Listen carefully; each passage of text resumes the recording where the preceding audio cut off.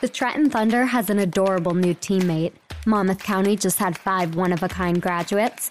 The Festival of Ballooning isn't full of hot air, and a World War II veteran gets a huge honor.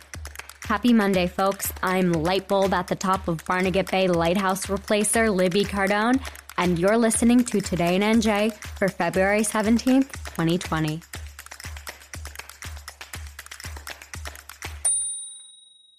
The newest member of the Trenton Thunder baseball team is following in some big paw prints. The 4th generation of Trenton Thunder Bat Dogs is projected to replace current Bat Dog Rookie by the 2021 season. And if you thought it couldn't get any cuter, you can actually vote for this very good boy's name on the Trenton Thunder's website. Right now, you can choose from Doug, Dash, Ace, Bronx, or Scout.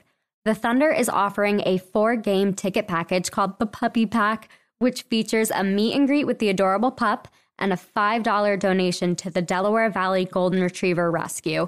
Okay, I seriously can't take all this cuteness. The Growth Through Opportunity program at the Monmouth County Prosecutor's Office just had its inaugural class's graduation. This class offers law enforcement training to people with special needs and saw 5 cadets graduate from a 16-week program.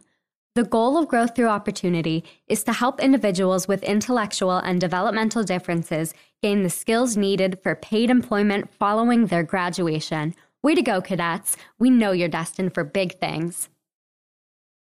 We were worried that the New Jersey Festival of Ballooning would float away, but the festival has secured a new title sponsor and will be landing in July. The Solberg Airport in Reddington Township will host the event from the 24th to the 26th, and it'll mark the 38th year for this ballooning fest. The festival also features music and food to enjoy, so there's a little something for everybody. I don't know about you, but I'm a little nervous about heights, so I think I'll enjoy the festival from down below. Raritan Township resident John Poller was just awarded France's most prestigious distinction for military or civil service. Mr. Poller served as an airman through World War II and is the last surviving member of his squadron. The French consulate thanked Mr. Poller for making the ultimate sacrifice to secure the liberty of the people of France. Mr. Poller said he never expected so many people in attendance and that he was really honored to have so many people at his ceremony. The people of New Jersey thank you for your service. That's all we've got for today in NJ. If you're hungry for more news, you can check us out at NJ.com.